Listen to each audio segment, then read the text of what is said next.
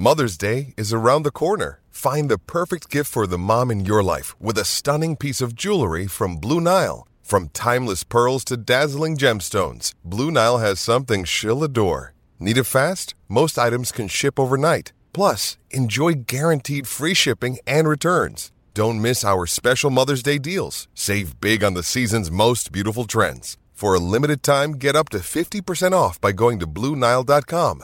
That's BlueNile.com. When you need mealtime inspiration, it's worth shopping Kroger, where you'll find over 30,000 mouth-watering choices that excite your inner foodie. And no matter what tasty choice you make, you'll enjoy our everyday low prices, plus extra ways to save, like digital coupons worth over $600 each week. You can also save up to $1 off per gallon at the pump with fuel points. More savings and more inspiring flavors make shopping Kroger worth it every time. Kroger, fresh for everyone. Fuel restrictions apply. Think you know the Brooks Ghost? Think again. Introducing the all-new, better-than-ever Ghost 16. Now with nitrogen-infused cushioning for lightweight, supreme softness that feels good every step, every street, every single day. So go ahead, take your daily joyride in the all-new nitrogen-infused Ghost 16. It'll turn your everyday miles into everyday endorphins. Let's run there. Head to brooksrunning.com to learn more. Thanks for downloading this podcast from Love Sport Radio. For more, go to lovesportradio.com for all the latest podcasts, news and views. Or for more, follow us at Love Sport Radio on Twitter.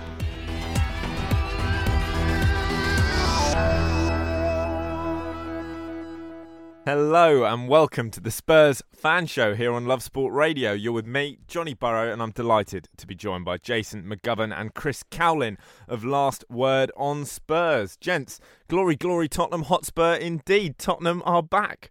We're back.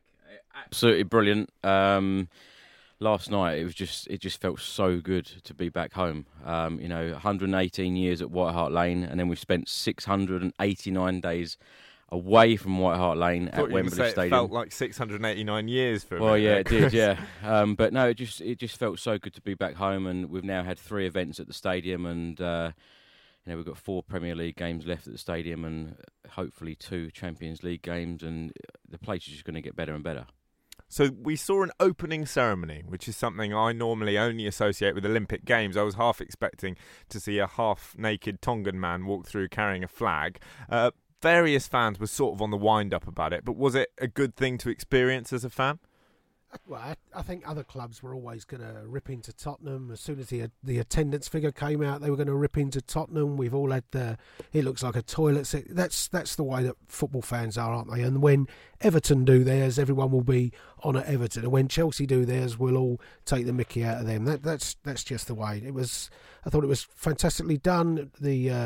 I loved the fireworks around the cockerel. That cockerel is just fantastically located, because you see it from Tottenham Green from way away, but when you're in the stadium and it's looking down, that's a brilliant bit of design work to have that. And no, it was quite emotional with the operatic. I'm not so sure we want operatic entrances every single game, but no, it was just understated. It linked, because I think it was him that was singing when the rainbow came up on the old one, so it linked the two together, and I think it done its purpose. And let's not forget, it's now 24 games unbeaten in North 17, not just one. It's 24 games unbeaten. So you're keeping that ticking over. 24 games, and almost 3 years unbeaten in North 17 now. Geographically, if not in terms of fixture list, rather.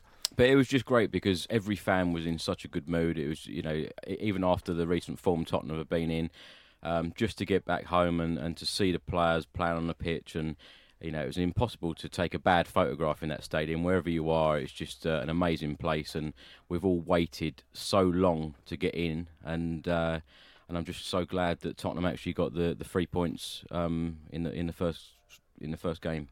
It was a strong Tottenham performance, 2-0 in the end, all very comfortable, and the performance was good in the first half. You were giving Palace a hard time. But were there ever any nerves? Were you looking at the clock ticking on thinking, hang on a minute, could this all go a bit wrong? No, honestly not. I was confident throughout the game.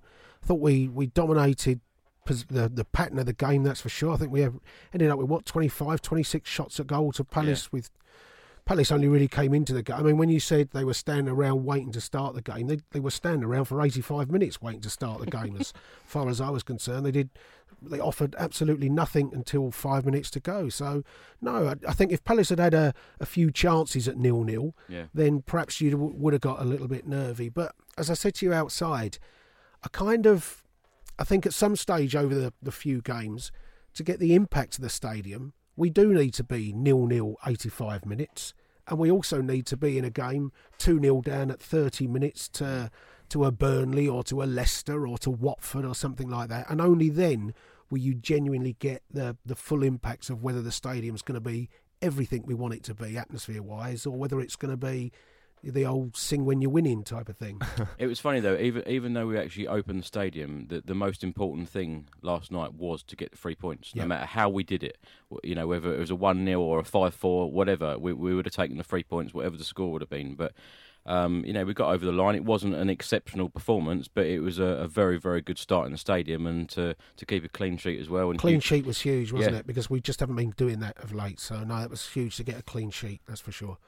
In terms of the atmosphere, Chris, I know you were there.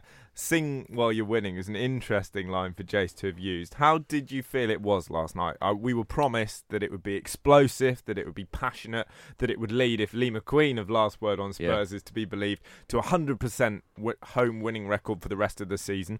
Was it that good? It was. I think it will get better. Obviously, we've had the 2 test events, and the attendance figure has gone up through the 3 events, and it has just got better and better. And while the opening ceremony was going on, the fans were singing, and you just get the sense of how it's going to be in the future. Obviously, it's all very, very new for everybody. You know, a lot of people have gone in there for the very first time last night, so they're sitting or standing next to different fans and perhaps people they don't know, but everyone gelled together last night, and the noise was amazing. I think as well you behave differently when you first go in there.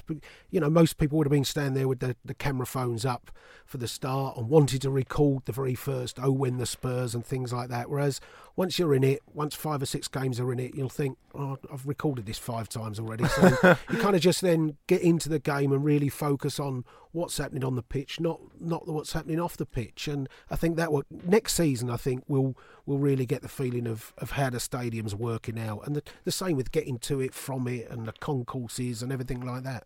It's funny, Jay, how you say that, because I noticed a lot of people, even while the game's going on, they're sort of looking around thinking, oh yeah, you know, and just looking at the glorious stadium we have now.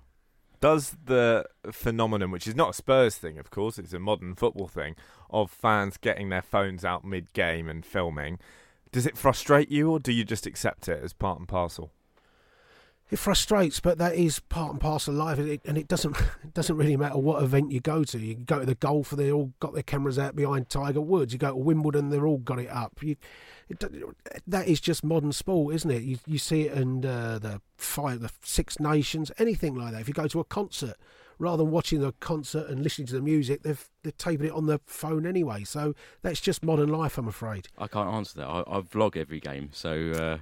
No, but that is different, Chris, as well, because that's something that you do. That's part of your living. You are a professional filmer at games, if you see what I mean. You're not a bloke putting it on Snapchat for 3 of his mates. I mean, I was at the London Stadium a couple of weeks ago. I'm not a West Ham fan, but I was there, and they got a penalty early on against Huddersfield, and the bloke in front of me, who clearly was a very passionate West Ham fan, not least because of the stuff he was shouting at the referee, immediately just got his phone out. And I thought, well, what's going to happen? Mark Noble's going to score a goal from the penalty spot, which you will see 5 times this season. It's not exceptional. Just watch it, surely. Yeah. No. Well, there's also, if you're going to tape it, at least, or record it, at least record the penalty, not watching yourself how you react. Is that what you do, Chris? No. That's that for me. The DT type thing, where you shout abuse at a referee whilst you're videoing yourself doing it. I think that for me, that is a difference with me. I do vlog games, but I don't sit there videoing myself the whole game, because it's just not the way I would do it. I'd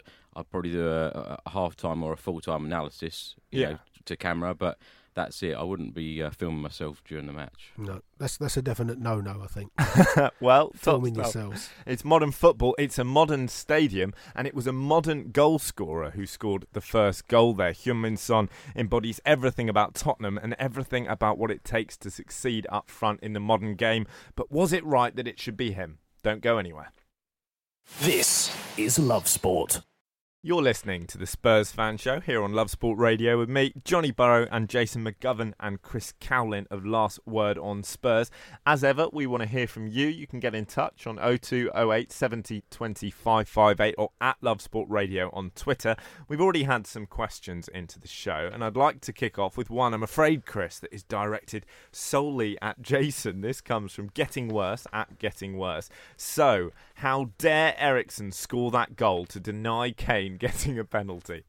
Yeah, he stole one off of Harry, didn't he? Just the opposite way to Stoke. No, it was just really quick reaction, wasn't it, from Eriksen? And I know we'll come on to talk about him a little bit later, but the main thing was I actually don't care who scored. Harry actually, you know what? Harry's chance, was that any better than what Moussa Sissoko did one-on-one at Liverpool when Harry went through one-on-one and put it almost, not quite as high as Sissoko, but hell of a lot of the goals to aim at, and he ballooned it over the top. Yeah. And I thought poor old Moussa would take enormous flack if that had been him.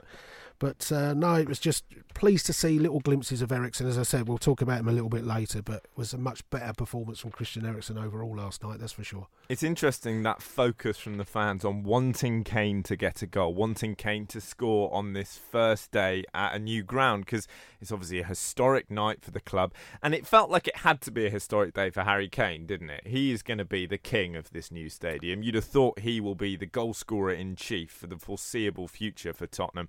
And I, for one, in a sort of over-romanticised view of the whole thing, just assumed that Harry Kane would be the first goal scorer, to be honest, if not definitely score a goal. Are either of you disappointed that he didn't? No. Walking to the game, I actually was doing my video and I actually said, score tonight, 2-0, Sonny to score first. And I never ever get predictions right. And I just felt that he would score. Sonny is just such a huge fan's favourite, and he works his socks off. And for me, he was a man of the match last night. And I was delighted to see him get a goal. The first competitive goal at the stadium. And with Harry Kane, I think that Harry Kane is going to score hundreds of goals at that ground. So I'm not really bothered that it wasn't the first. No, I think he'll go down as probably the biggest goal scorer in that stadium. Yeah. In 20 years' time, he'll have still scored more goals than anyone else in it. So I think you'll remember that more than necessarily who was first. I thought that it was interesting with the first free kick we got in a dangerous area. He definitely took that off of Eriksen, said, I'm having that at 0-0. So he definitely wanted to be it. But I actually had it down as Dele to score the first goal. And he had the chance inside 2 minutes where he got his head on it. But no, it didn't matter. As long as it was a Spurs player rather than Martin Kelly or James Tompkins or someone like that scoring the first goal. Tell you what, I had Palace in here on Tuesday, 7 till 9, Palace fan show, and they were giving it large. They were saying, don't forget, we've got a hammer on that pitch, and it will be James Tompkins to score first. And I thought, well, statistically, not all that likely, and Harry Kane might have a thing or two to say about it. I think the curse of the old boy is usually what happens in football, isn't it? So I was astonished to see them leave Townsend on the bench. Yeah. I thought Andros would have been as up for it as any of the Spurs players. His dad probably in the stadium watching as well, and his family all Spurs people. So I'm a little bit surprised they didn't pick Andros to start. In terms of that first goal scorer, James Gray, who has a show in the afternoon here, made a very good point on air earlier, which is that actually this season, whilst Harry Kane is and always will be the talisman for Spurs, he's been out injured quite a bit. And if Spurs do go on to have a good season, they get that Champions League qualification through the league for next year, actually Heung-min Son is going to be the guy who's scored the goals to put them there. So in that sense, do you think he was the person who deserved it? Definitely. As I say, he's a real fan's favourite. Everyone loves him, and he comes in and does a job. And he never seems to be upset when he's out the team or on the bench. And over the last few seasons, Harry Kane's been out, and Sonny's come in and just done a fantastic job. And it's great. I think as well, I was a little bit surprised he played because I thought Lucas Moura did all right at Anfield, got the goal at Anfield, and you think his player that perhaps needs his confidence boosted a little bit, and having scored at at Liverpool, which was, when he scored it was a meaningful goal. It was a big goal. Wasn't scoring when you're 4-1 down or something like that. When he put us level, it looked like he's got us something, much like he did at Old Trafford. I thought he probably had done enough to start the game, but Sonny's actually got a good record against Palace as well, hasn't he? And yeah. Let's be fair, you're never going to be angry when Sonny comes into the side anyway. He certainly had that fantastic period when Harry was out over Christmas and through January, but Sonny's not had a great time since Harry's been back, and it wasn't until November time that he really got going. I think it was the Chelsea 3-1 when he scored that fantastic goal, out sprinting Jorginho and David Luiz and that. But, you know, Sonny, probably in terms of how many good league performances has he had, 15 maybe, 14? So that's, you know, he's owed us a little bit as well. We've had to be patient with him in so many tournaments, but he's, you know, when we've needed him this year, he's come up with it, that's for sure. Do you think it's just a coincidence that for Son the goals have dried up a bit since Kane's come back? Well, Harry Kane's always going to be the main man at Spurs, isn't he? And it must be frustrating for a lot of players to think, how on earth am I ever going to be the number one striker? Or take a free kick, for that matter. Well, exactly, yeah. That was funny, actually, how you brought that up, because as soon as that free kick was awarded, it was Christian Eriksen, I'm having it, and then Harry Kane's, I'm having it, no, I'm having it, no, I'm having it, and then all of a sudden it was a miss. But with Sonny, I'm just absolutely delighted that he got the first goal. You know, it was great for him, and you know, the fans celebrating, and a really big cheer. And it was really weird in the stadium because such a big cheer for the first goal, and then the second goal, everyone kind of thought, "What's happened? Is it a penalty? Is it a goal? What?" And then it was really quiet. It was really quiet in the stadium. Really odd. Thankfully, we didn't have VAR there and have to wait 5 minutes for them to decide whether it's a penalty or not. But no, I think Palace stopped, didn't it? But that's where Eriksen was so alive to it. He just pounced on it straight away. So excellent. It would have been a penalty, wouldn't it, for Kane? Well, it doesn't matter now, does it? I don't think so. You don't think? From what I can remember of it, I think Kane actually kicked the back of the Palace player's leg rather than the other way round. But I'm confused on certainly the rules. Wasn't a nailed-on penalty. No. Sure. So he does kick the back of his leg, but if the leg is in between him striking the ball, is that how does that work? I don't know how you can make a tackle if you don't get your leg between the ball and the other players. No, fair enough. So, but equally, you could argue if you're running and his leg's in the way, then it's a foul. So. Depends who the referee is, doesn't it? Yeah, and whether he sees it, probably. I doubt that would have been given last night. I certainly wouldn't have been jumping up and down for it, that's for sure. Well, I hope you'd have been jumping up and down for it, James. Whether it was a pen or not, you should have been jumping up and down. It was a night of fantastic emotion for Spurs. There was lots of focus on how good it was going to be. Everyone wanted a ticket. It was North London's golden ticket, and yet the stadium didn't seem to be quite full. What's going on there? This is Love Sport. It's the Spurs fan show here on Love Sport Radio with me, Johnny Burrow, and Last Word on Spurs. And we should pick up on the fact that Last Word on Spurs have made the final of the Football Blogging Awards. It's fantastic news. And remember, you can vote for them in that competition because there's a chance not just to be in the finals, but to win the thing. Yeah. A trophy. A trophy. A trophy. Will that count? As a trophy. I think it counts. If you put it in the trophy room, it's like Arsenal have been counting the Emirates Cup for years, so I think this one would certainly count. Chris, I gather you're in there as well as an individual, aren't you? Yeah, I'm absolutely delighted. I'm overwhelmed, actually. I'm in shortlisted for 2 awards, Best Vlogger and Best Club Content Creator because of all the Tottenham content. So, delighted with that. We could have 3 FBAs from Last Word on Spurs. So go out there in the finals, vote for Last Word on Spurs, vote for Chris in both categories, vote for all 3, and we'll have yet more silverware for Spurs. We should actually mention Chris's videos that he was commissioned to do by the club, which have been excellent as well. So it's another nod to you, mate, for those as well. Thank you. And you also, we didn't get to talk about this last week, Chris, because you weren't on the show. You obviously, everyone who listens to Last Word on Spurs and to the fan show here on Love Sport knows that Chris Cowlin is Mr. New White Hart Lane. He's been across it all the time. He's a man who loves nothing more than a panel. And he is just, he's the modern panel beater, isn't he? Rumour has it some of the bricks at New White Hart Lane actually have Chris Cowlin's hair in them. That he is that involved in the stadium. And you went so far as to not just attend every test event, but to actually meet a certain Mr. Mauricio Pochettino. Oh, yeah. Yeah, it was good, actually. First test event, he was up right near where I was sitting, and he was chatting to some of the fans, and he met my kids and spoke to them, had photos and everything, and he's such a lovely guy. He really is. Did he give you any insights into the tactics for upcoming No. games, how he's going to approach City? Absolutely not. No? Transfer targets? No. None of that? We just said we want an FA Cup and we want a League Cup, and he just sort of grins and nods. Yeah, as if to say no. No, come on. I'm sure he's a positive guy. There was another thing, of course, to come out of the photos with Poch, Chris, which is this big debate, and we've had all kinds of massive arguments in the Premier League this season.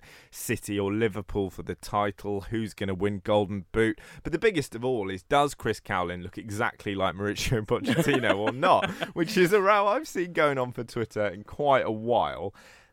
What do you think, Chris, for a start? We'll let the man himself speak. I don't think I look anything like him, but everybody seems to, every time I put a video out, on every single video, at least one person says, "You look like Pochettino." Maybe this could be a new business opportunity for you, Chris. You just wear a white shirt, black tie, black jacket, you'll be there. It's fair to say you look more like him than Lee does Gazzaniga anyway. Okay. That's for sure. He won't like you saying that. I think you do look quite like him, which is not a bad thing, but I think you probably do. And extraordinary that you met him. You met him, of course, at that new stadium, which is our biggest talking point this evening. And we've had a caller into the show. Josh is on the line from Hertfordshire, wants to give his thoughts on the new stadium. Josh, were you there last night? Oh, I wasn't, unfortunately, but I was at the second test event with the Legends. Yeah, I just wanted to say it was just amazing, really. It was just amazing. I'm so happy it's finally happened.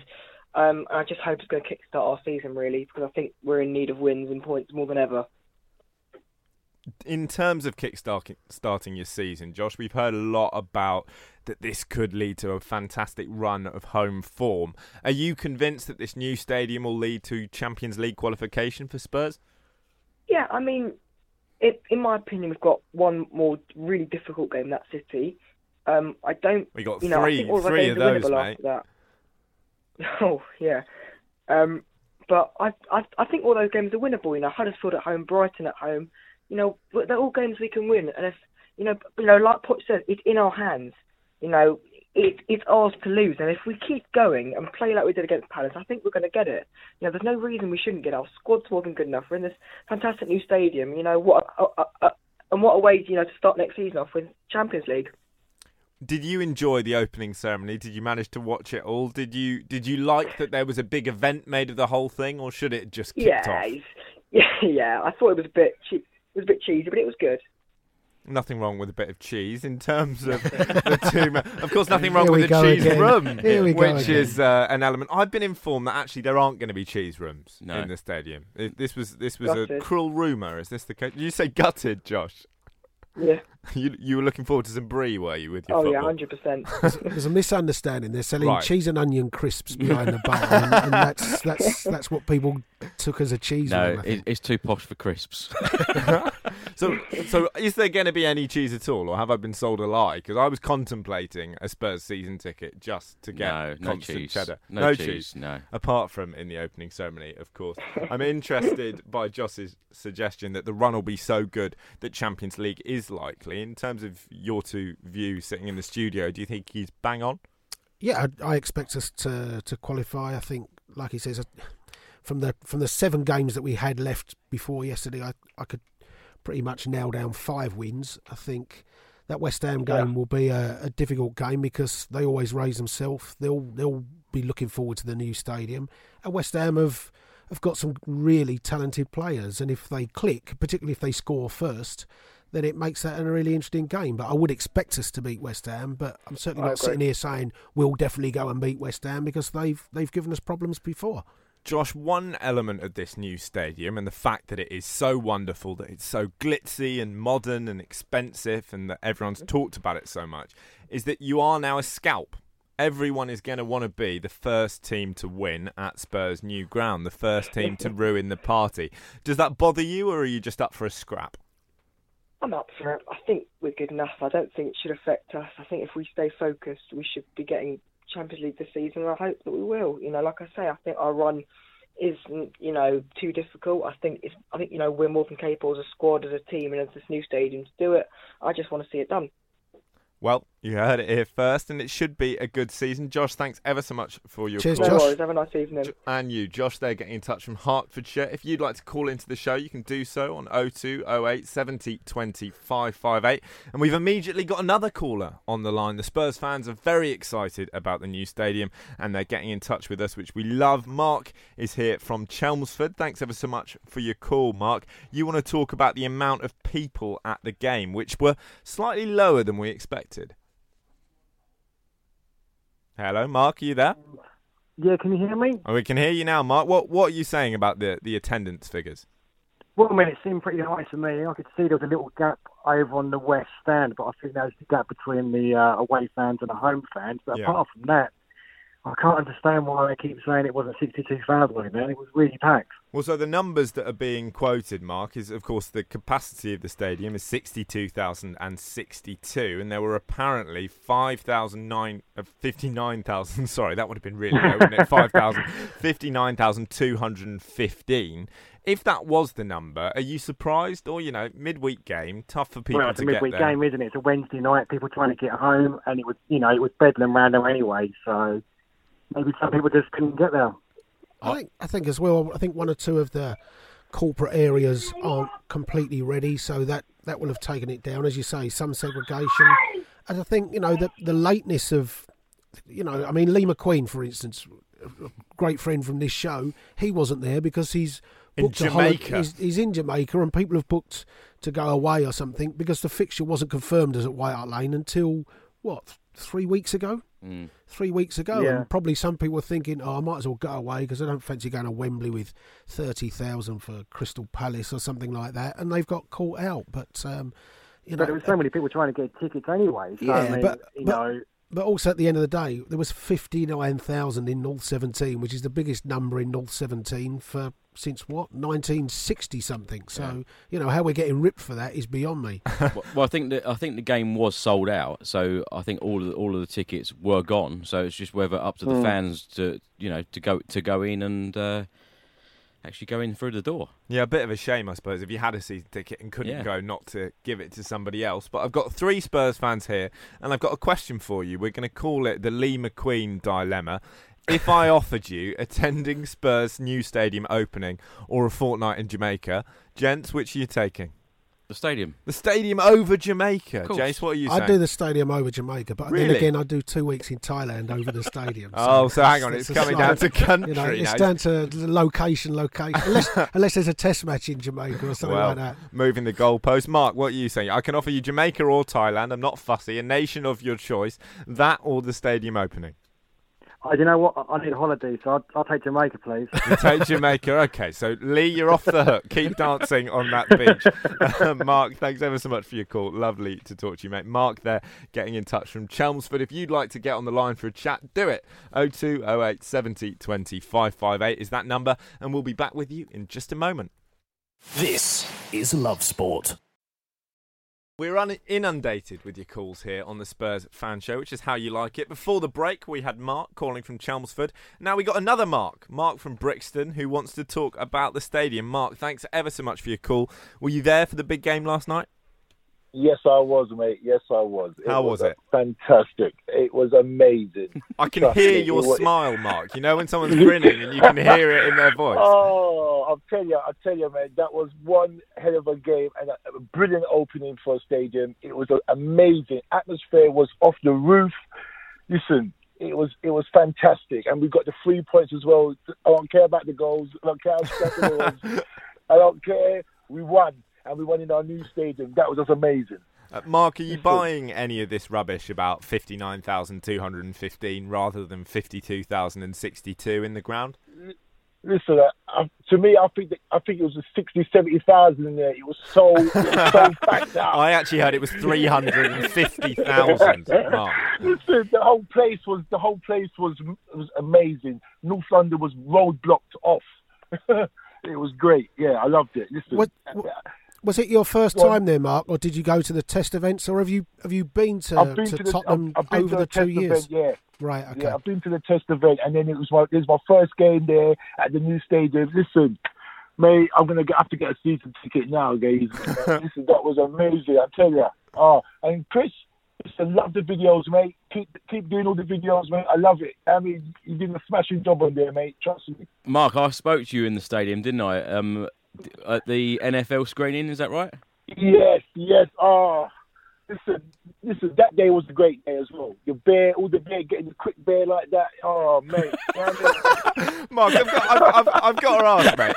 Are you ever unhappy, or is this just a Spurs thing? Because you sound like the happiest man in London right now. Listen, I'm always buzzing. I'm always up for a laugh. I'm always buzzing. Listen, I love my football and I love my Tottenham, but I'm a happy dude. I like life. You know what I mean? Yeah. Mark, have you touched the bottom of your beer glass and soaked your feet because you suddenly watched the whole pint pour out like I did on Saturday? Hang on, Mark. You three have got to do this for me, right? Because I'm not a very clever bloke. I was never good at science. I need you to explain this. The pints that fill up from the bottom, I understand how you get the beer in. What I don't understand, which seems to have happened to you, Jace, is how you stop the beer falling out the bottom. How do these work? It's a little magnetic cap. It's a little magnet, a little magnet at the bottom. Yeah. And so, Jace, you managed to pour one all over yourself. Not quite a full one. I thought, let me just see how that works, and put my finger through the bottom of it and ended up with it all over my feet. But the amount of people that do that is hilarious. But you could tell by the concourse I wasn't the only one who'd done that. Can I ask, Jace, was that your first beer? Or? No, it was the third one, I think. So Funny that. Wasn't too bad. Mark, we've been asking all our callers in. I've got to ask you. Everyone's feeling massively optimistic. Yeah, the ground has led to this incredible atmosphere around the place. Last night, good result, not just the win, but the clean sheet as well. Do you now see Spurs as favourites for a top 4 finish? Yeah, I do. With the fact that we're in the stadium now, we can get a pre-run of it. Like, I mean, nest ourselves in with the stadium and get used to the ground. I think we're going to be going on for a full spot for sure. Yeah, definitely. And next season it will be even better because we had a little warm up to the stadium. You know what I mean? Yeah. Every game is going to get better and better, and every game we get there is going to get better and better, and the atmosphere will get even more better. You know what I mean? Because it's just a warm up. We're a bit nervous there. We're a bit nervous at the stadium. Everything's new, but we're going to get full spot for sure. Definitely, we have to.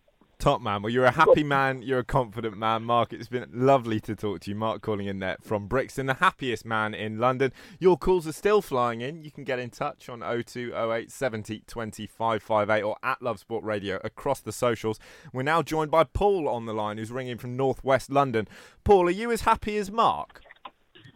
Oh, yeah, absolutely. I mean, it's wonderful. You're walking down the high road, and you can see the Cockerel in the distance on top of the stadium.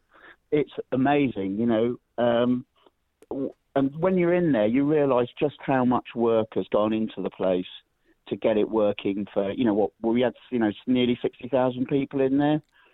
And, people turned up really early. They're in there from 5 o'clock or earlier.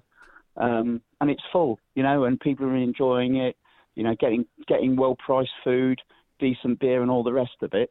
And, almost all of the infrastructure sort of held up to the strain of having all those Spurs people in there trying to drink it dry. So, Paul, I was seeing various things on Twitter that seemed to suggest that while it was a great night and the atmosphere was brilliant, the infrastructure possibly didn't hold up all that well. I was hearing reports of really long queues for the loo, for beers, for food. Was that not something you experienced? Yeah, well, okay, so let's be realistic. So that's the third event that we've had with a large number of people in. And of course, first problem you have is people are milling about trying to find their areas and finding out what's good, taking a look around to see what it's like. Having 60,000 people all trying to do that at once, bar the away support, it makes it difficult. And, I did see queues, but my standard was I managed to get out at half-time, and I didn't go right at the initial whistle. I went about 5 minutes after half-time, and I managed to get to buy food, 2 lots of food, and get back to my seat before kick-off for the second half. Paul, I've got to ask, what did you go for? Because we've heard that there's all kinds of choice at the Spurs Stadium. Yeah, sure. So they ran out of some stuff. So it was sausage and chips. Wow, and you could do worse. But you know what? That was great. And yes, I couldn't get a Beavertown beer just before the game because on that particular outlet, they'd run out. So I'd have epoxy Heineken, so I wasn't too happy. but Other good lagers are available, Paul. No, it was just crap, But hang on, let's just look at it in the overall piece. It's going to take a little while to settle in, but there were no catastrophes. There were some difficult. catastrophes. Yeah. Jason of this good parish managed to pour a beer down himself, so it wasn't all sunshine and rainbows. There's nothing you can do. Nothing can do for that. But I think the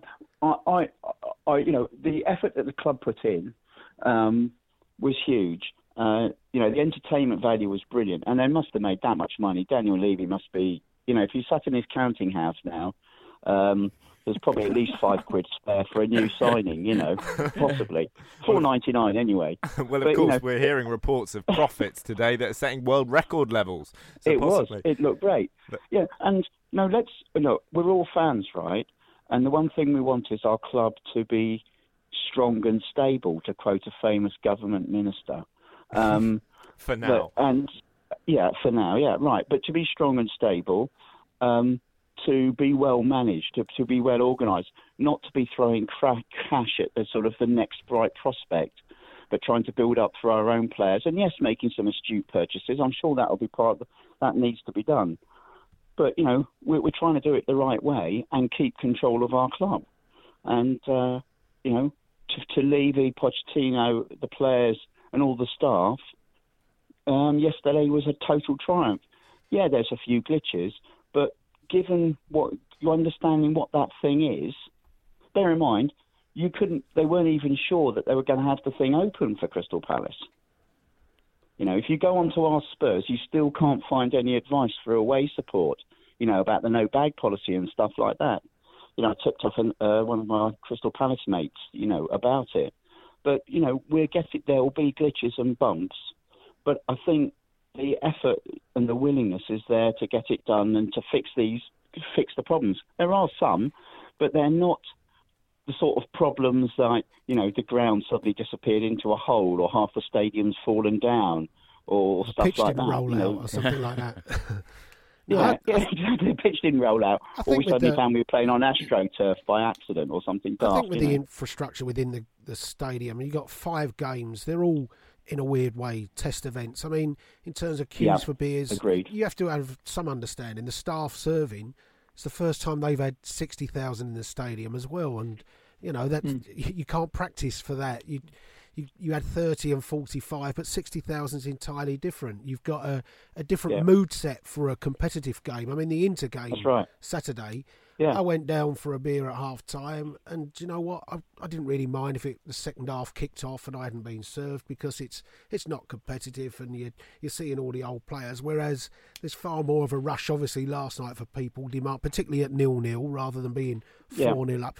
And of course, the newness means people are milling around, taking pictures and looking for X, Y, and Z, which they won't be in time. So I think within the stadium, some of that infrastructure, it's just the newness that any new building, any new airport, any new office block, anything like that gets the same problems. But there's this real... And we will change things. We will of course change they will, things, I'm sure over the of it. summer. And which is fine. But you know what? We're so... if you looked at it, there's 90% right. Yep. But there's this 90% right. Yeah. Yeah, there's and this... it feels like home. Yeah, there's this real togetherness now at the stadium, because the fact that you can actually go in the stadium 2-3 hours before, it isn't just about a 90-minute football match now. It is a real all-day affair. And one of the test events at the South Stand, a lot of people didn't even go back to their seats for the second half. They were singing "We've Got Ali" for 30, 40 minutes throughout that second half, because the beer was flowing, everybody's in a good mood, and everybody is just so glad to be back home.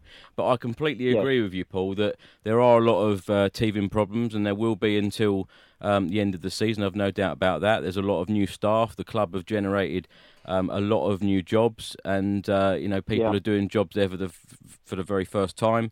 There are a lot of queues, but I'm sure that we'll get through that, and every game will be a better one and a better experience. And listen, I'm saying it again. I'm genuinely, I'm not even joking here. I'm impressed by anyone who can pour a beer into those glasses properly. I don't care how long it takes. You give me 10 minutes, I'm not working it out.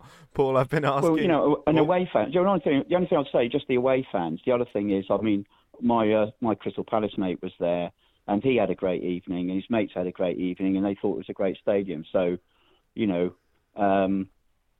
nice of them to turn up. And to be fair to them, they helped create what was a fantastic atmosphere. Yeah. If you wanted any club to be there to play your first game and lose, and at least to make plenty of noise while they were doing it, Crystal Palace did us proud, I think. Yeah, fantastic set of fans at Palace. Paul, I've been asking all of our callers into the show, are you now confident about top four? Do you think that the stadium's going to give this atmosphere, this belief, and lead to a really good run-in to the end of the Premier League season?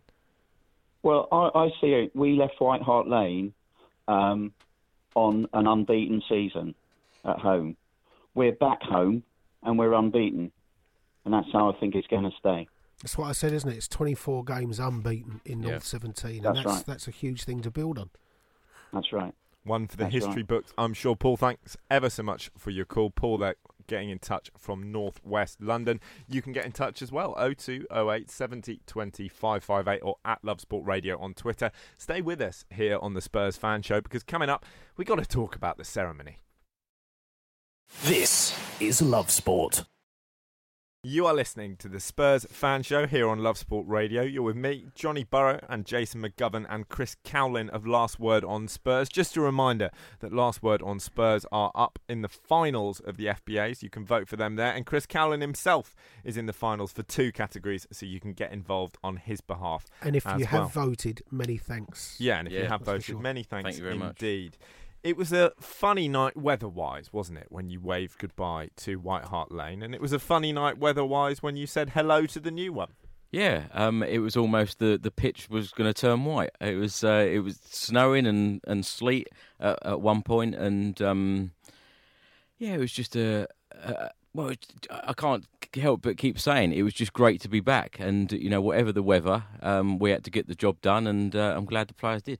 It was almost, like I said earlier, it was the link, a bit like the opera singer. We had that freak storm at the old White Hart Lane just when it was closing, with that horrendous downpour, and it kind of just perfectly linked together. All we missed last night was the rainbow, and it would have been the absolute perfect scenario. Quite hard to have a rainbow in the dark, probably, but who knows? It was a special night, could have happened. Let's talk about the opera singer then, and let's talk about this opening ceremony, because various fans of other clubs have been having a pop about the opera singer, because it emerged that whilst he is a famous and successful opera singer who's sung, I think, over 30 games for the Welsh rugby team, he also is better known for singing the Go Compare adverts. And the phrase that I saw being used rather ungenerously on Twitter was tin pot. Do you think that's fair? Well, go compare our stadium to any other. There he Come is. on. That is why Chris Cowlin is up for 2 categories in the finals of the FBAs. You can vote for him and Last Word on Spurs. I always thought Go Compare was Rafa Benitez. I was convinced it was. But no, I mean, he certainly didn't come on in his silly moustache and sing Go Compare last night. Doesn't every club have supporters that you'd rather not have? Well, but with that, he is a supporter. And would you rather have a supporter who, okay, has done some silly adverts, but is an opera singer, do it? Because you could have got, some really bang average pop stars like Little Mix or something. But is it not better to have a Spurs fan? Let's face it, whatever Tottenham were going to do for the opening ceremony at that stadium, people was going to have a pop. Of course they are. Of course they are. People are highly jealous of our stadium. They really are, because whenever any Tottenham fan enters the stadium for the first time, it is wow. And it is going to be exactly the same for any away fan. They're going to say wow.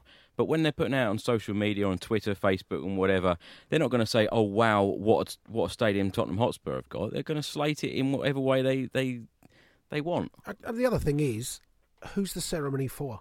For Liverpool fans to watch, for Everton fans to watch, for Arsenal fans, or is it for Tottenham fans? So as long as you please the Tottenham fans, that's all that matters. Other clubs, you have goal music at some stadiums. Some stadiums read out the team sheet where they give out the first name, and it's the cheesy thing of everyone shouting out the surname. All clubs have their cheesy things involved. Even your Walsalls and the Hartlepool and things like that do stupid things. But as long as our own supporters liked it, that's all that matters. I thought it was excellent. I thought it was very classy. The fireworks at the top of the stadium, it looked incredible. And after the players saw all of that, what pressure the players would have been under to think to themselves, we need to get a result here. But it also put pressure on Palace. I mean, James Tompkins came out and talked after the game and said he basically had his head messed with by having to stand on the pitch in the sleet and watch it all. And he was basically saying... Well, it worked then.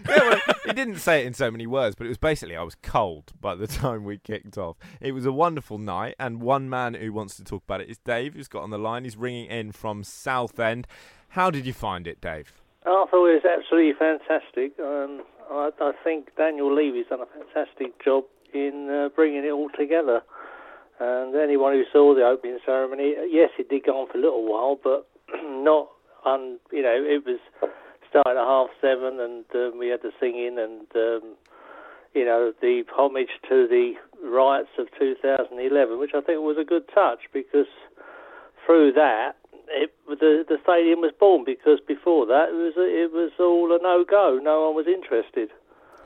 We had the farce of the Stratford thing, which no one wanted to go there, and no one could see the light. And then suddenly, with the riots, they thought, oh, well, let's all get on board. Let's put some money into Tottenham, So that's where it was all born. So I think there was a vision there, and.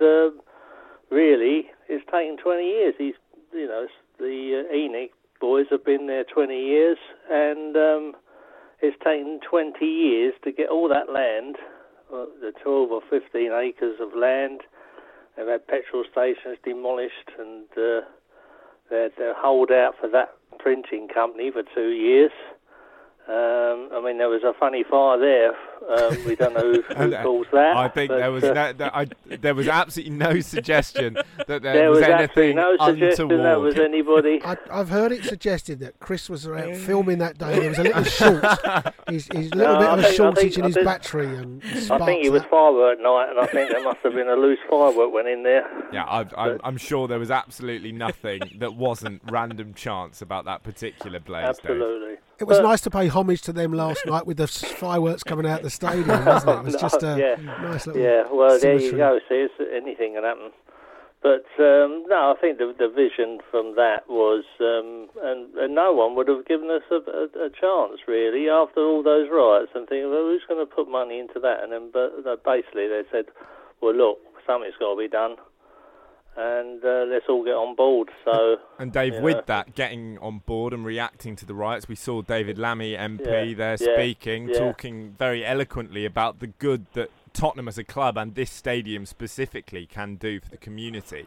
Do you think that's an important part of Tottenham's identity? Absolutely, the identity and to moving forward, because I think hopefully it will gentrify the surrounding area. It will bring money, hopefully, into the area and try and build it up a bit, because obviously it has deteriorated in some. Obviously, some areas have deteriorated, but I think someone says it's like a flying saucer flying into all those kebab shops and tobacconists and barber shops. But I think that's an important thing as well, because modern-day football clubs are accused and are so often criticised of doing nothing for communities and being standoffish from fans and things. And I think when you look at a lot of what Daniel Levy's statement was last night and his comments, I mean, as well as building a stadium for Tottenham, you do get the feeling, for Tottenham Football Club, you do get the feeling that the regeneration of that area was a really big driving force for him. And I think he'll take a lot of pride in what's happening at Tottenham and the people that will be attracted to it. I know everyone will moan that we'll have the NFL and we'll have rugby there, but that's modern life in modern stadiums. Basically, he wants them people coming to Tottenham. Moving with the times. Exactly. You can't stop. You've got to move with the times, and if it brings in income, these places want to be open. If you go abroad, you go to PSV and places like that. Their grounds are open every day of the year. You can go to the restaurant there and things like that. So I think that is what they've got to lean to. They've got to try and get this stadium paying for itself. Not just for once a fortnight. It's got to be doing more than that. And it is a fantastic arena. I think as well the other thing to remember is, in terms of Haringey, we all know is I think it still is London's poorest borough, isn't it? Yeah. You have to bear in mind Tottenham Hotspur are the biggest employer in the borough, and they're the company with the biggest turnover in the borough. So there's a hell of a lot of responsibility on Tottenham to do to do a lot of the work for the borough and the community, and I'm pleased to see them do it. And also, I don't think that a lot of people realise how much community work and charity work Tottenham do. They don't necessarily shout about it, but they do an awful lot of work with the local community. But Dave, can I just ask you, how did you feel when you first set foot in that stadium? Oh, it was everything that I thought it might be and hoped it would be, and it was. There is something for everyone there. Yes, it's completely different from the old White Hart Lane, but having said that, it's twice as big, and I say there's something for everyone, even for the average fan going up to the person who's going to be in the Tunnel Club or the Ace Club, or for high worth people. Absolutely, Dave. It's the modern stadium for the modern club. Thanks ever so much for your call, Dave. There, ringing in from Southend. More talk about the stadium in just a moment. This is Love Sport. Glory, glory, Tottenham Hotspur indeed. You are listening to the Spurs Fan Show here on Love Sport Radio. You're with me, Johnny Burrow, and Jason McGovern and Chris Cowlin of Last Word on Spurs, who are, by the way, up in the finals for the FBAs. You can vote for them in Best Podcast, and Chris is up for 2 FBAs on his own, so you can vote for him as well. Talking of Chris Cowlin, I've been hearing reports that, we discussed a lot about what's brilliant about this new stadium. We said the atmosphere is great, they can fire fireworks out the roof, but, Chris, I'm hearing that they can't get the sort of cashier points to work, the checkouts, the tills. It's brilliant. So what does that mean for the fan? Well, I was very lucky to be invited up to the Sky Lounge for the second test event. And the tills weren't working, and they just had to give the drinks away, and the drinks were flowing, and what was your order, Chris? It was a good day. Four of something and 4 of something and 4 of something. The drinks were just flowing. And how many of you were there, Chris? Oh, there were a few of us. Okay. And then the others said, Chris, we're driving. And I went, yeah, I know. So it was a good day. It was a good day all round. Wonderful stuff. It was a good day all round as well. Yesterday on the pitch, of course. We are taking your calls about your experiences at the stadium, how happy you are. If you're anything like Mark listening in Brixton, your grin is taking up the whole of your face. You can get in touch on 02 08 70 20 558 or at Love Sport Radio on Twitter. And as ever, we've got your questions coming in to the show on Twitter. I'd like to start with Gav at G Bosley. With the season not far from being over, who's been our standout player or players this season? Gav says that he thinks Sissoko's been brilliant, Toby and Jan have again been very good, and how can we forget Sonny? The guy just oozes class. Who are you having? Sonny's had a good season, but Sissoko has just been a total transformation, and what Pochettino's done with him, and a really good game last night, and his defensive work is just second to none. He's brilliant, and a lot of the games now he's our last man, and the pace of the guy.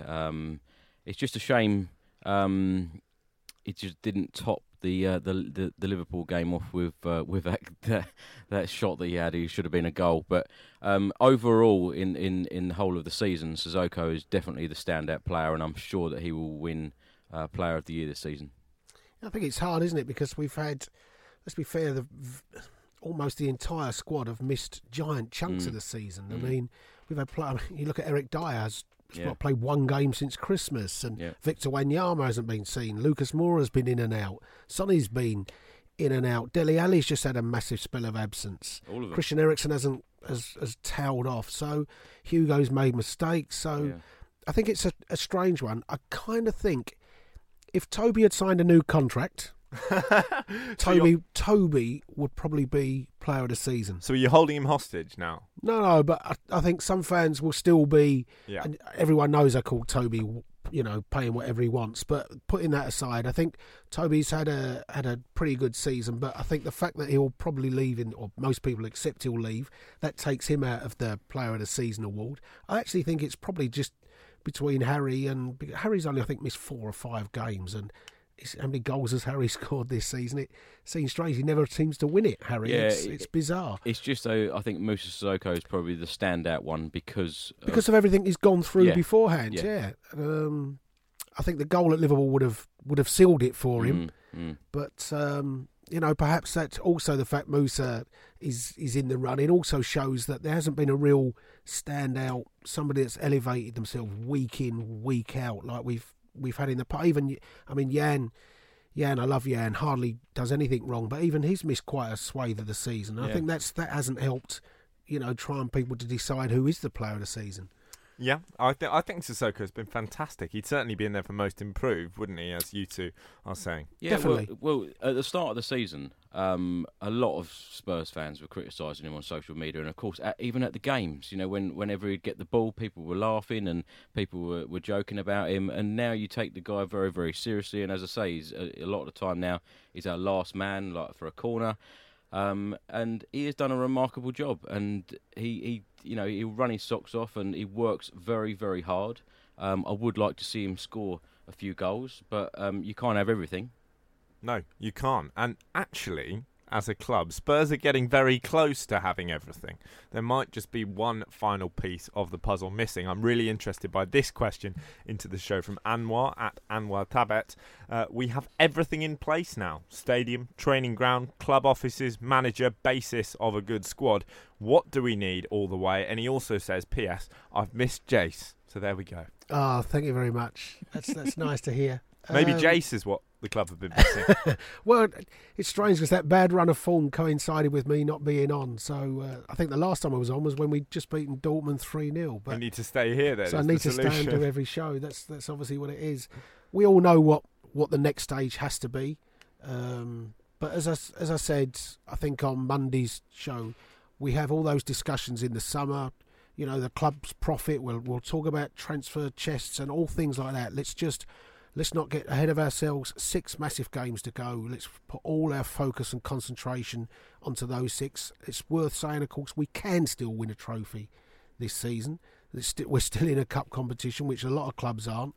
So let's put everything that we can into getting this top 4 and massive games with City. So the away day cockerel actually replied to Anwar on Twitter.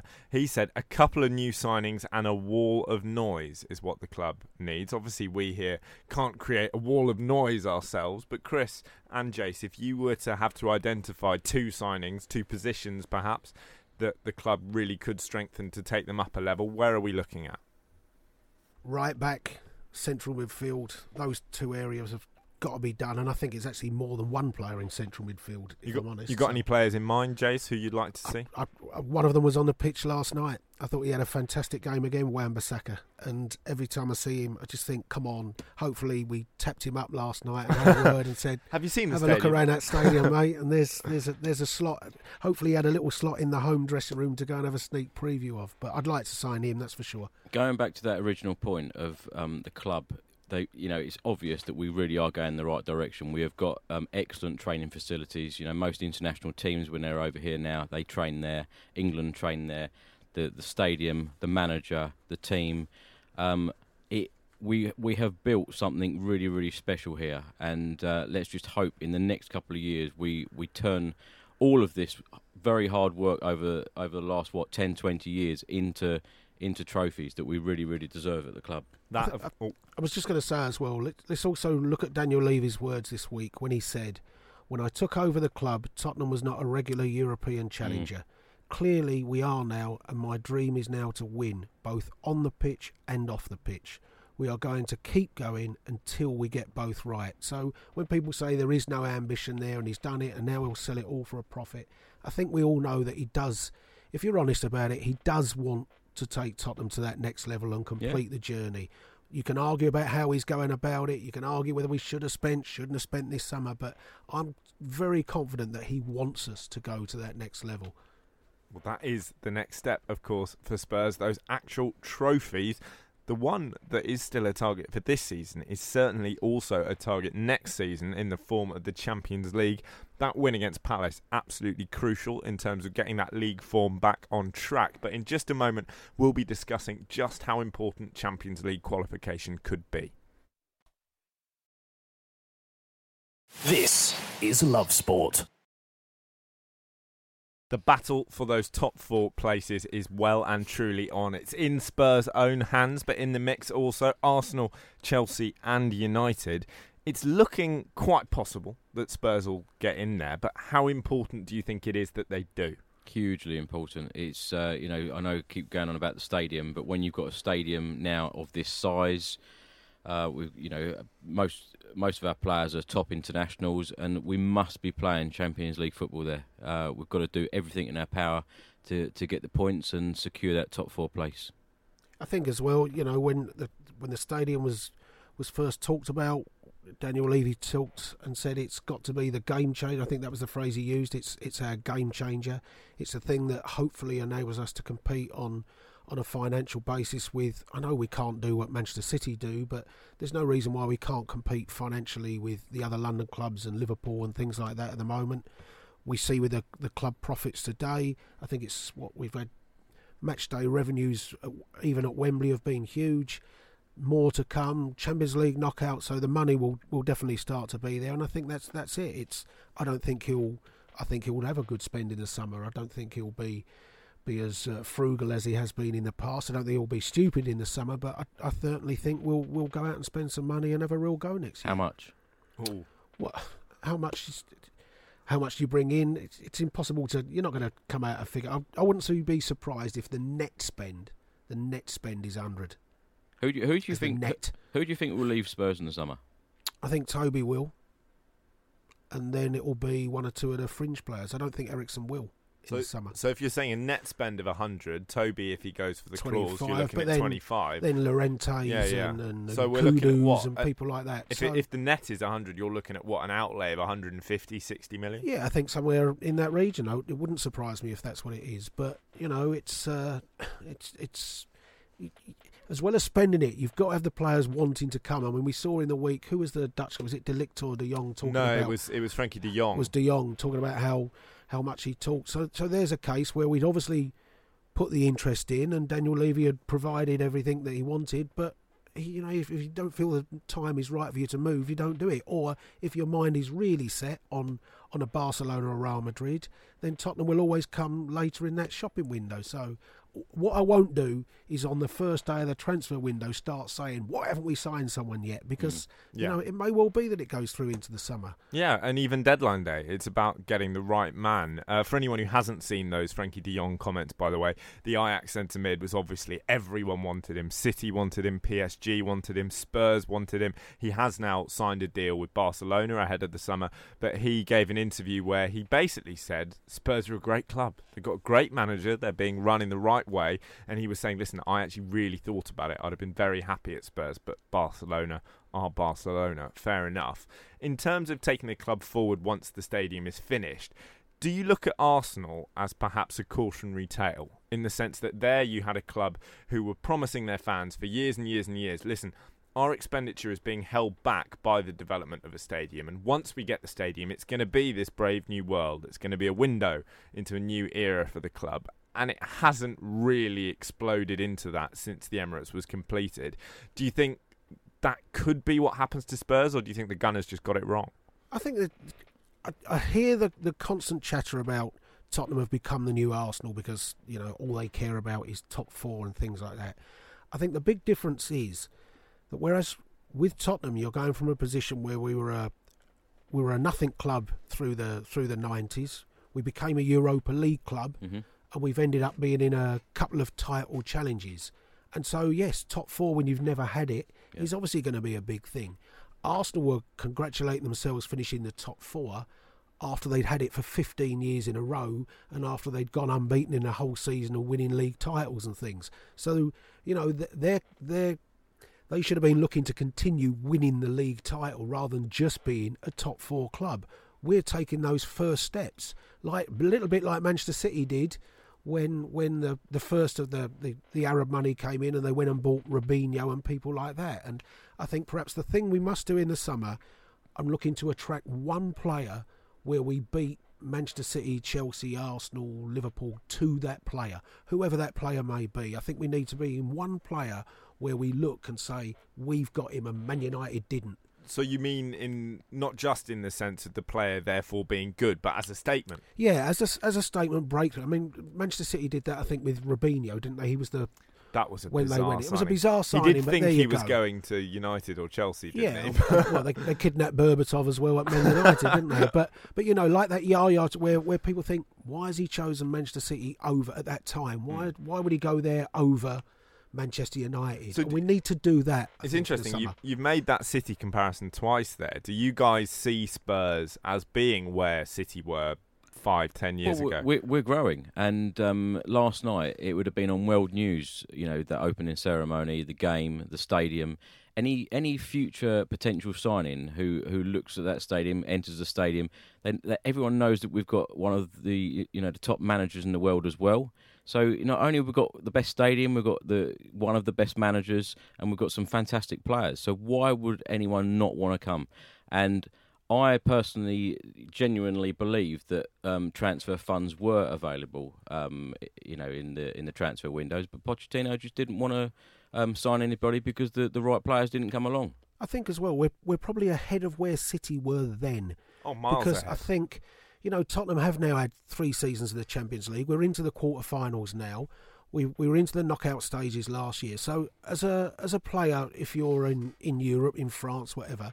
The name of Tottenham is now clear to you, even if it's not winning trophies and things. You are thinking, well, Tottenham are in there again, and they've just beaten them, and they've gone to Barcelona and got a draw. As City at that particular time had still not been in the Champions League, and they didn't even get it that first season, did they? Because we took it off them. So I think we're ahead of where City are then. Obviously, Manchester City now are miles ahead of where we are. But at that particular time, I think we're a better club now than they were at that time when they made those signings. Definitely, and every European team will know who Tottenham are. Certainly after the Real Madrid game and the last season, and Barcelona and Dortmund, and people are really taking notice of Tottenham now. Absolutely, and I think you make a great point about City back then. Back in sort of 2008, 2009, it was bizarre because they were suddenly this broadly mid-table team with Robinho up front. And actually, they were a really good example, Chris, of what you were saying Pochettino's looking to avoid, in the sense that they kind of just went, all right, 30 million quid for Joe, yeah, that'll do. And some of them work, like Vincent Kompany. But actually, you don't want success just by spending randomly and hoping some of the signings stick. No, I think that's why some of us fans, and me included, that's why I think that we would probably like an FA Cup or a League Cup on the way. I think a lot of us are just impatient, thinking, we're building this very successful club, the right way, but we just want a few trophies on the way. But Pochettino and Levy, they're very sensible people, and they are aiming for the Premier League and the Champions League. They're thinking big, and they want big. Well, they're glass half full. We're very glass half full here in the studio.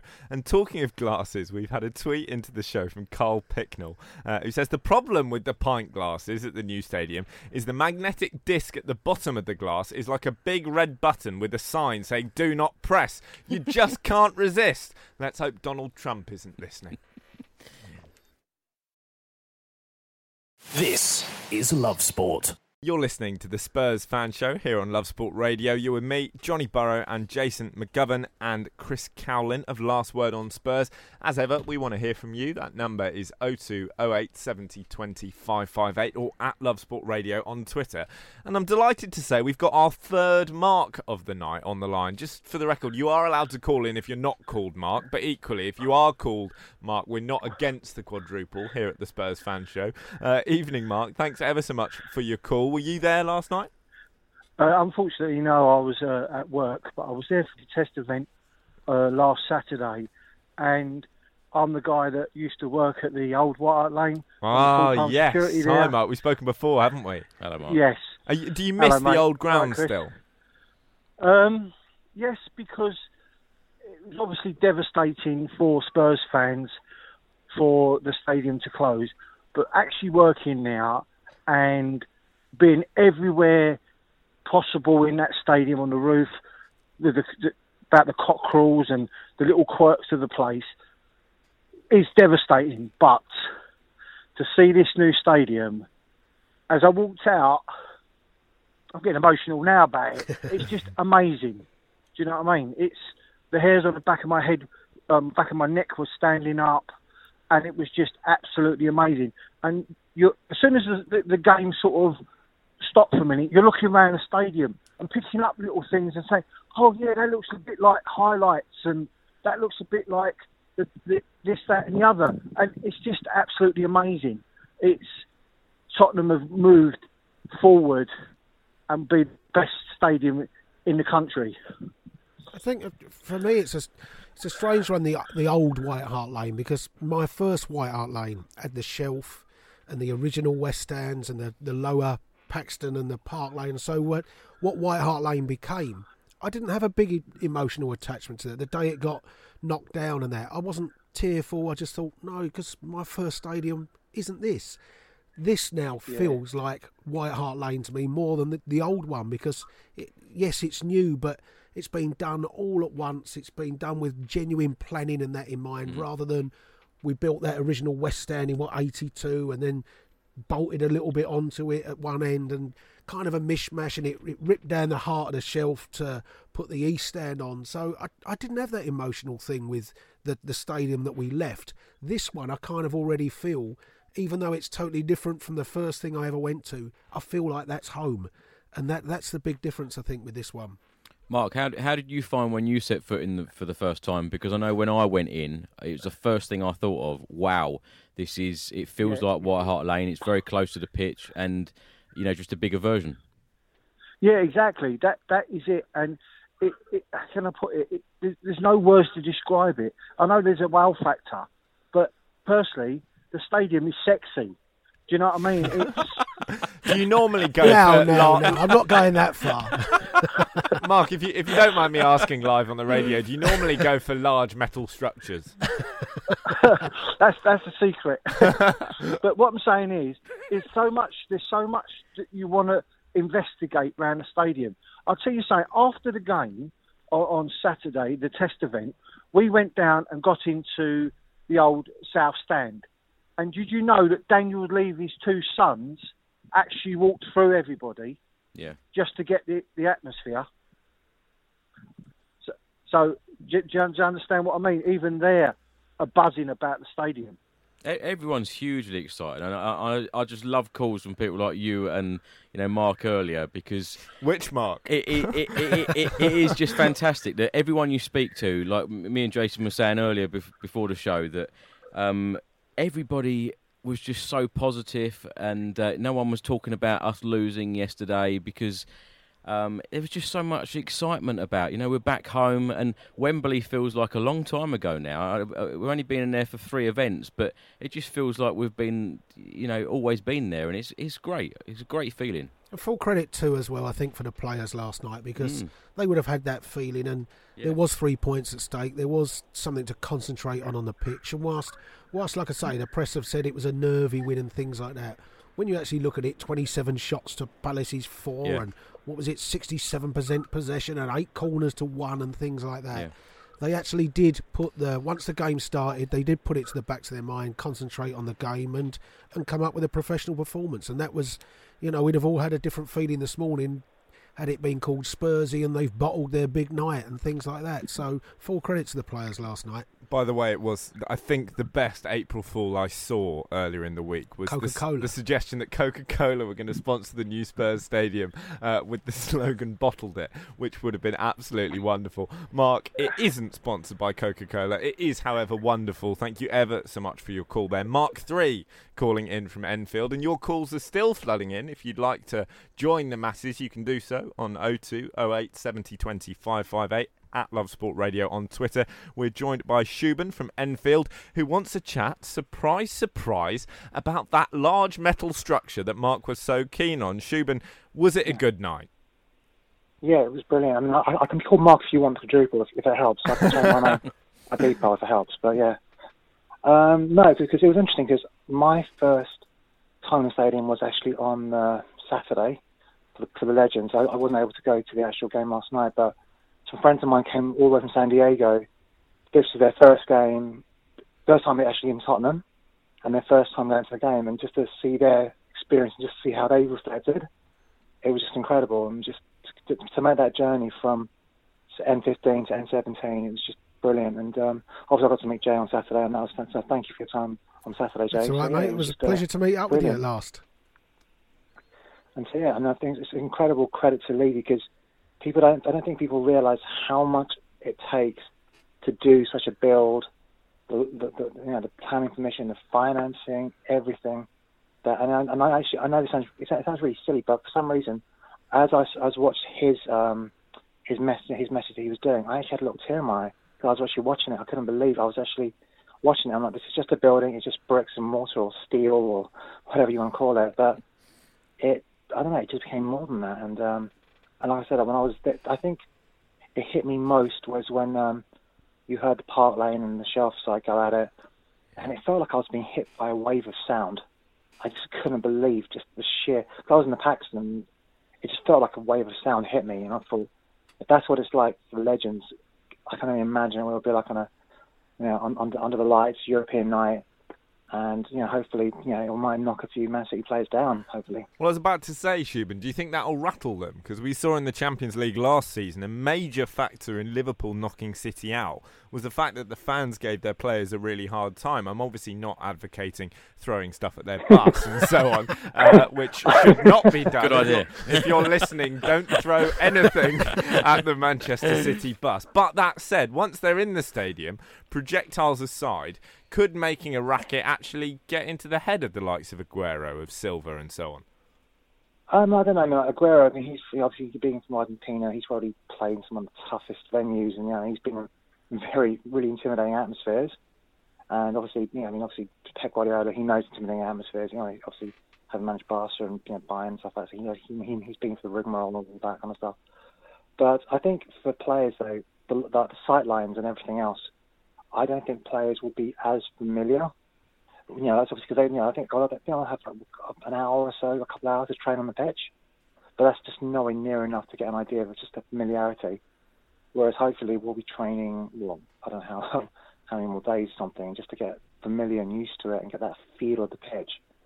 And so I think that could be an advantage. But I definitely think, when that Park Lane gets going, that will be like an 11th and a half, even 12th man, and I'm hoping we can get a result. But like I said, I'm really grateful to. I think you get a lot of bad press, rightly or wrongly, but what they've done for the area. Because I'm originally from Seven Sisters, moved up to Northumberland Park, and what they've done, and they've just transformed the area. So I'm really grateful to them for that. Yeah, it was really nice actually to see the players train there last week, and to see the photos and videos of their reactions of seeing the stadium for the very first time and training on there.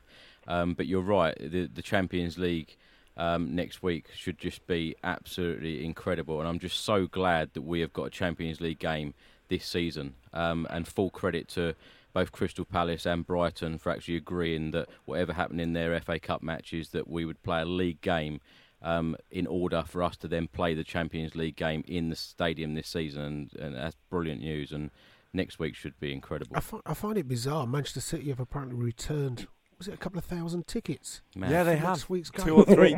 They've barely sold half. That is absolutely bizarre that they've returned 2,000 tickets for a Champions League quarter-final. Some people have been citing the price, so I think it's sort of 120 quid odd. And some it's people Champions League quarter-final, come on. Yeah, that would be my view. Maybe they don't want that wall of sound. Maybe they've heard Shubin go and it's like being smacked, and they've gone, I don't fancy that. We choose the stadium over Jamaica, come on. It's true, but not Thailand, crucially. Shubin, it's been lovely speaking to you again, mate. Thanks ever so much for your call. Shubin there, calling in from Enfield. Coming up, not just the stadium, they're making profit as well. What can't Tottenham do? This is Love Sport. Yeah, I think what's going to happen there is that it's such a massive place, and they've got so much going in there that the money coming into the club is going to be much, much more. And of course, with that money, I suppose then they will bring players in. Those are the dulcet Barnsley tones of Keith Birkinshaw, legendary Spurs manager, who was speaking about the new stadium on the Ian Stone Comedy Breakfast this morning. You can catch that 6:30 to 10:30 every day. Best breakfast show in radio, and I'm not just saying that because I'm biased. Lovely to have Keith on, and he was as optimistic as we are. Has to be said, not quite as optimistic as the Mark who called from Brixton, but I'm not sure that's actually possible. But to be fair on Mark, cause for optimism as a Spurs fan, not just because it was 3 points on the first night for the stadium, not just because we finally cracked how to keep the beer in the glasses, but also because it's been announced today that Spurs have made a world record £113 million profit this year, despite the costs of the stadium. Yeah, it might frustrate some fans because they think, well, why aren't we spending any money? But Tottenham are a very, very well-run business club. We've got this fantastic stadium that will bring now a lot of money in. You know, concerts, rugby matches, NFL, you name it, it will be at the stadium. The extreme sports as well that will bring a lot of money in, a lot of revenue and a lot of visitors from all around the world. And Tottenham in America are the most supported club in America. Because, is that true? Yeah, we've got the most supported clubs in America. Is that a Clint Dempsey thing? I mean, where does that link come from? Excellent marketing. We've been over there the last few summers as well. I've been very fortunate to go out there and watch Spurs out there, and it's been brilliant. There are fans all over the world, and Tottenham are very well supported all around the world. It's fantastic. To answer that point about why the money might not be being spent, it isn't all good news for Tottenham Hotspur. So obviously that figure is fantastic, but it's been slightly balanced by a piece in the Times today by Martin Ziegler, who's gone through the accounts and revealed that actually, whilst it does look pretty, £113 million profit, world record, which was of course boosted by extra gate receipts at Wembley and £73 million surplus from player sales, obviously largely from Kyle Walker to City. But one thing that isn't factored into those calculations is a loan that the club took out to cover the costs of the stadium, which is more than £500 million. So it's not necessarily... The club is, as you say, being run perfectly. They're making money. But it's not going to be a case of just coming out all guns blazing, free spending in the summer, because that loan doesn't show up in there. So that's got to be paid off. But Tottenham aren't that sort of club anyway. We all know that. It will be very sensible purchases if we make purchases. And Jason said earlier, if we sell players, then obviously we'll spend that money. So it's a very well run club, and it's always been like that under Daniel Levy. Yeah, the loans, all loans have to be paid back. But I think things. The finances of the stadium, that's well and truly costed into it. I don't think we're in a position where we'll have to sell Harry Kane to pay the loan back on the stadium, which is perhaps one or two people alluding to things like that. Are they really? No, I think some of the journalists and that can go down that route. Particularly, those types of stories will come up if you miss Champions League football and the cost of the stadium. I think Tottenham will have financed that properly. We still don't know what's happening with the naming rights of the stadium. That presumably that will be extra money to come into it. There'll be lots of things coming in. So and let's be fair about it. I mean, Manchester United would love to be only owing £500 million or something, wouldn't they? And how much do Manchester City owe, and how much do Chelsea owe? I mean, most of those football clubs do carry those huge sums of debt anyway. They'll get that back from the fans anyway, because if people keep putting their fingers through these glasses, then they'll need to have another beer. Buying another beer, as long as the tills work, Chris. Yeah, exactly. Otherwise, you will be putting them out of business single-handedly. On the potential of players leaving the club if there isn't Champions League, I'm interested by this question we've had into the show from @TottenhamBoxing, who asked, does the panel see any circumstances where Eriksen and or Toby Alderweireld actually sign new deals? We know the shopping list Madrid have, and Eriksen is probably fourth or lower on that list. We've discussed on this show before that possibly Christian's had his head turned by interest from the Bernabeu. Do you think that if Spurs aren't in the Champions League next season, he will go? I don't think that... We're not even thinking like that, are we? We're thinking that we're going to get Champions League, so we're not even thinking a negative of not at all. Europa League. I think we'll have Champions League football next year. My gut feeling with Eriksen is that the two clubs he'd perhaps want to join, he's not top of their shopping list. So if they go and buy Hazard or they go and buy somebody else, then there's no place for him. I think with Christian Eriksen, what you might end up seeing is that he signs a 1 year or a 2 year extension with an Alderweireld style clause. Maybe he'll want a clause in there, whether he gets it put in or not. But my gut feeling is that he will be there next year purely because I agree. He won't go to Barcelona or Real Madrid because they won't want him at least. And actually, the way he's been playing of late, is he really doing enough to demand that type of move anyway? But Eriksen's a fantastic player, and we need him if we are going to, can continue in Champions League and be a force in the Premier League. You need players like Christian Eriksen in your side. Well, as you say, you need him in your side and you need him firing. He started firing last night again, which could be the start of a good run into the season for him. And of course, a good run into the season for Tottenham is absolutely crucial to get that Champions League qualification. And coming up, we'll be talking about the top 4 battle. This is Love Sport. It's the business end of the Premier League season. There are no two ways about it. Every game now matters. Every game is must win, particularly if you're looking for one of those 2 available top 4 places once we discount City and Liverpool. Spurs are well in the mix for that. They currently sit 3rd in the table, but they are up against United, Arsenal and Chelsea for one of those 2 spots. The run-in for Spurs isn't pretty, but it's not terrible. How do you rate the chances? I'm very confident, and I think that if we go back to the start of the season with no signings, with no stadium, and Tottenham are in crisis. Even a lot of our own fans said that, and a lot of people thought that we wouldn't be anywhere near the top 4. And it just so happens that we've been top 4 for most of the season and still there. We're still sitting in 3rd place, so we've got it all to play for, and we've got the majority of games back in the stadium, and I think that we will do it. Confident man? I am, yeah. I mean, in terms of that fixture list, one of those awful 3 games against Man City is in the league, Manchester City away. Do you back Spurs to get something there? We've got to. It was gutting. Anfield at the weekend, it was a very, very long drive back. Me and my dad were in the car, and I don't even think we said 2 words to one another. The fact that we lost that game in such a way, I felt that we should have come away with all 3 points. So to actually lose the game, it was just absolutely gutting.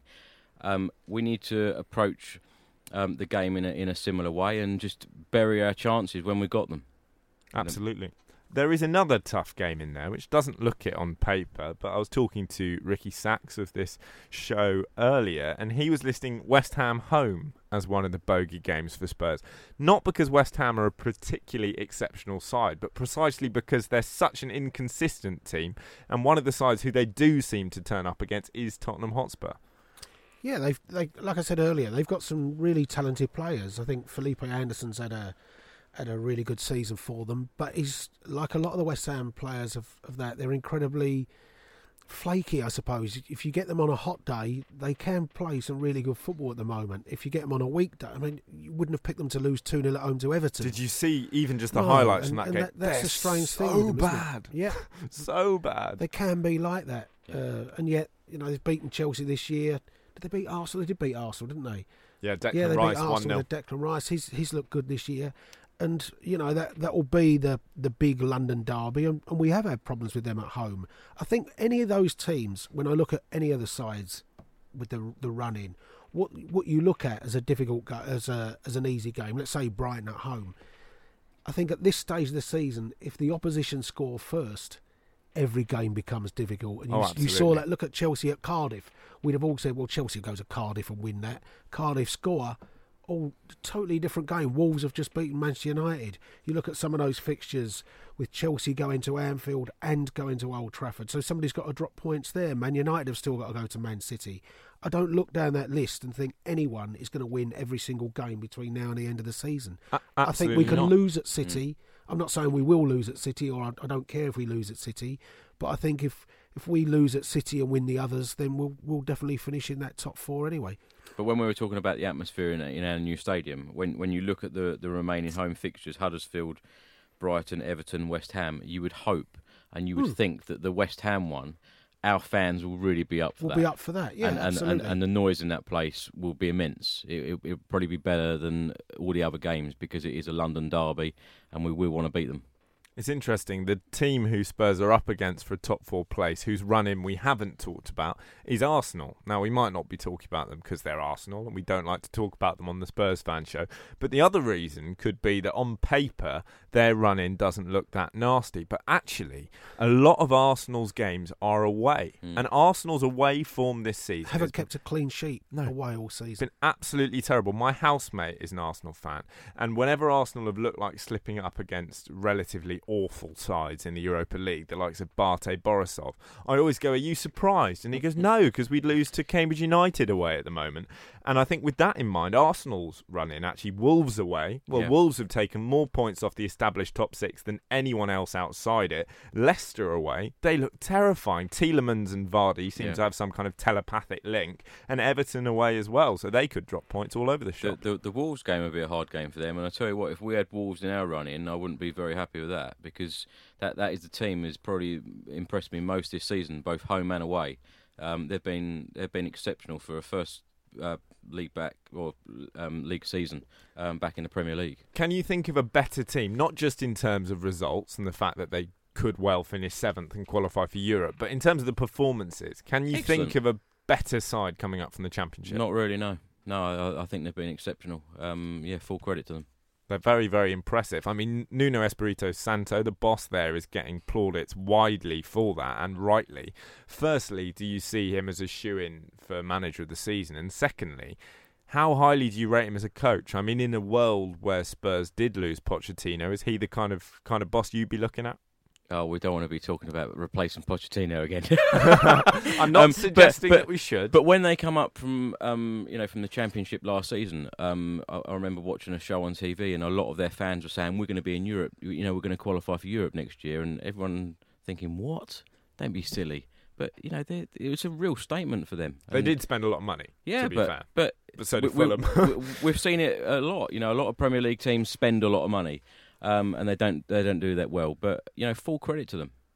I think the other thing with Wolves, though, they've had their record against the top 6 is astonishing. I think they've probably got a better record against the top 6 than we have. Yeah, probably. They probably have, and yet they lost 2-0 at home to Huddersfield. They lost at home to Palace, and lost away to things Huddersfield. like that. And I think the gap between them and the top 6 is 15 points, 16 points. So they've obviously had their Wolvesy days, should we call it, because where they've bottled it a few times or something.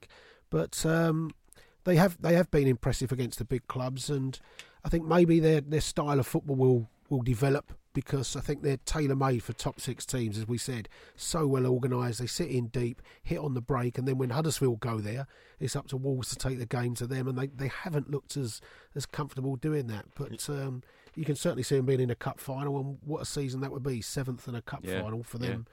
And so when Arsenal look down and say, we've got no easy games, you got to go to Wolves yet. Yeah. And that's far from an easy game. And a real favour for us the other night.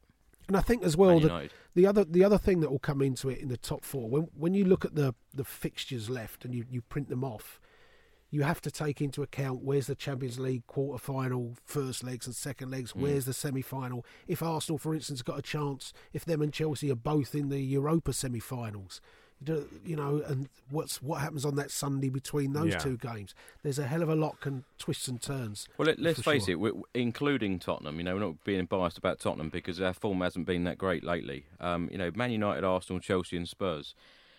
They're all losing games, aren't they? So games are being lost all over the place. So it will be a very interesting last few games of the season.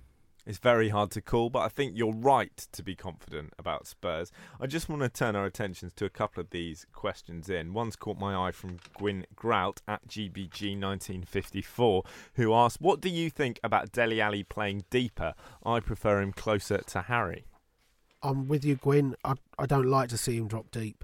I think, I look at him play for England where he plays deeper and he doesn't have the impact for England, for me, that he does for Tottenham. I like to see him playing right up almost alongside Harry. Those two have such a great understanding. And I think, when he is so deep, you saw at Liverpool Saturday, that's the type of break that Sissoko made that Dele Alli could have made, or with Kane or something. So he can play the role.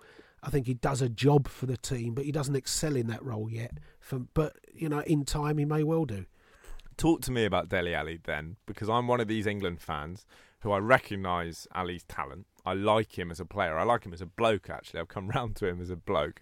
But I feel like his figures, and I know the kind of player he is, figures aren't everything, but I feel like his figures aren't all that, and he could and possibly should be scoring more goals. Is that unfair? Well, I think in the first few seasons he played for Spurs, his figures were better than people like Gerrard and Lampard, at their stage of their careers. So I think because he achieved so much so early on at Tottenham, we now expect too much. Yeah, absolutely. But I think there's so much more to come from him. But I agree with you, Jace. I love to see him forward.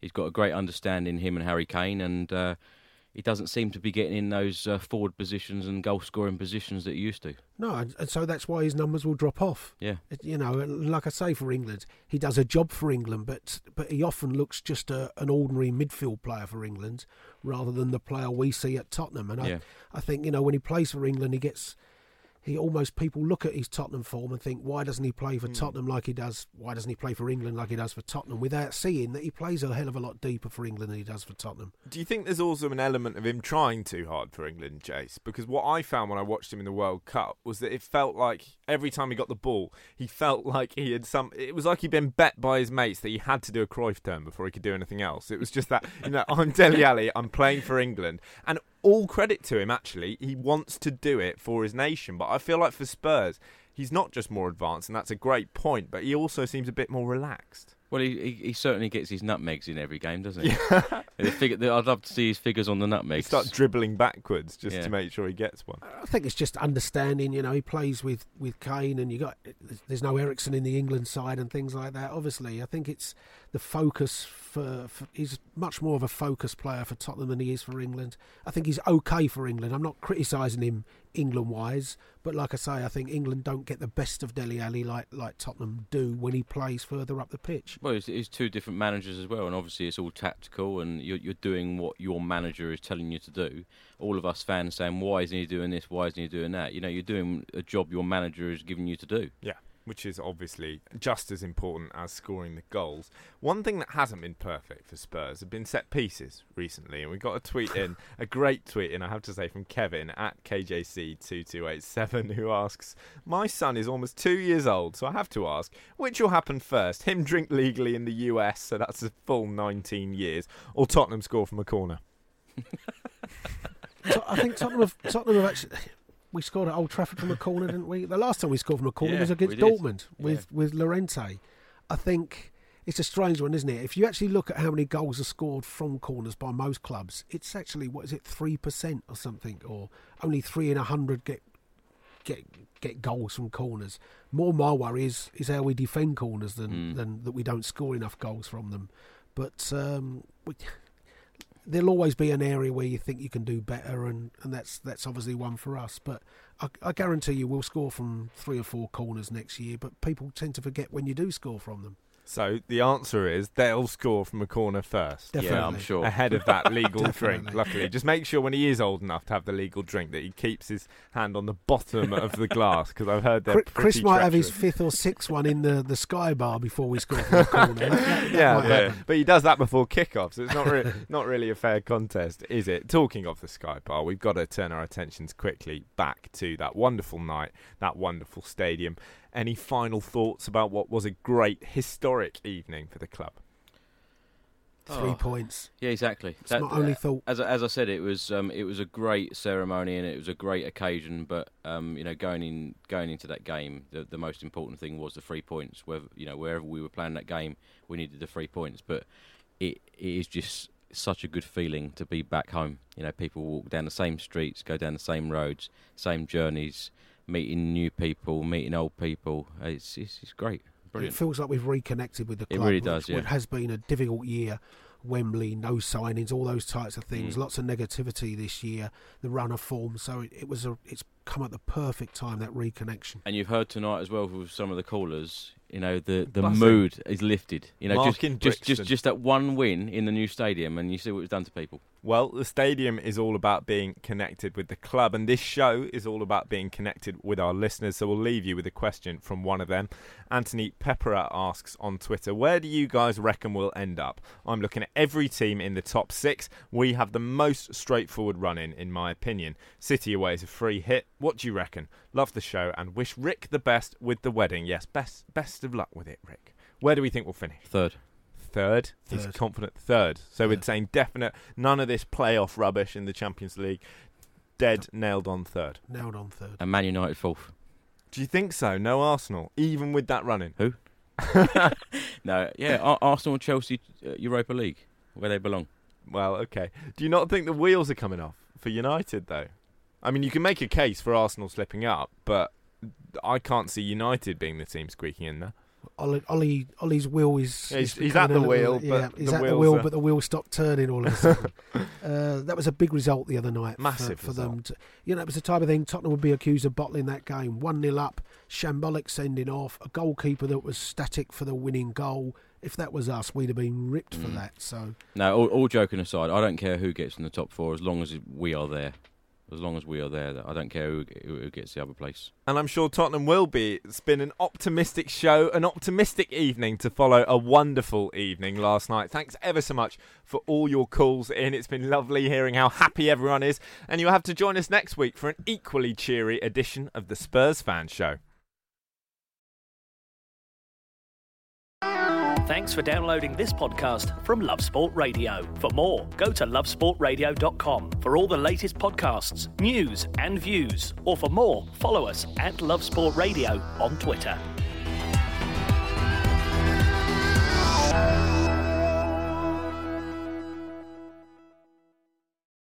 Sports Social Podcast Network. Step into the world of power, loyalty, and luck. I'm gonna make him an offer he can't refuse. With family, cannolis, and spins mean everything. Now, you wanna get mixed up in the family business. Introducing The Godfather at ChumbaCasino.com. Test your luck in the shadowy world of The Godfather slot. Someday, I will call upon you to do a service for me. Play The Godfather, now at ChumbaCasino.com. Welcome to the family. No purchase necessary. VGW Group. Void where prohibited by law. 18+. Terms and conditions apply.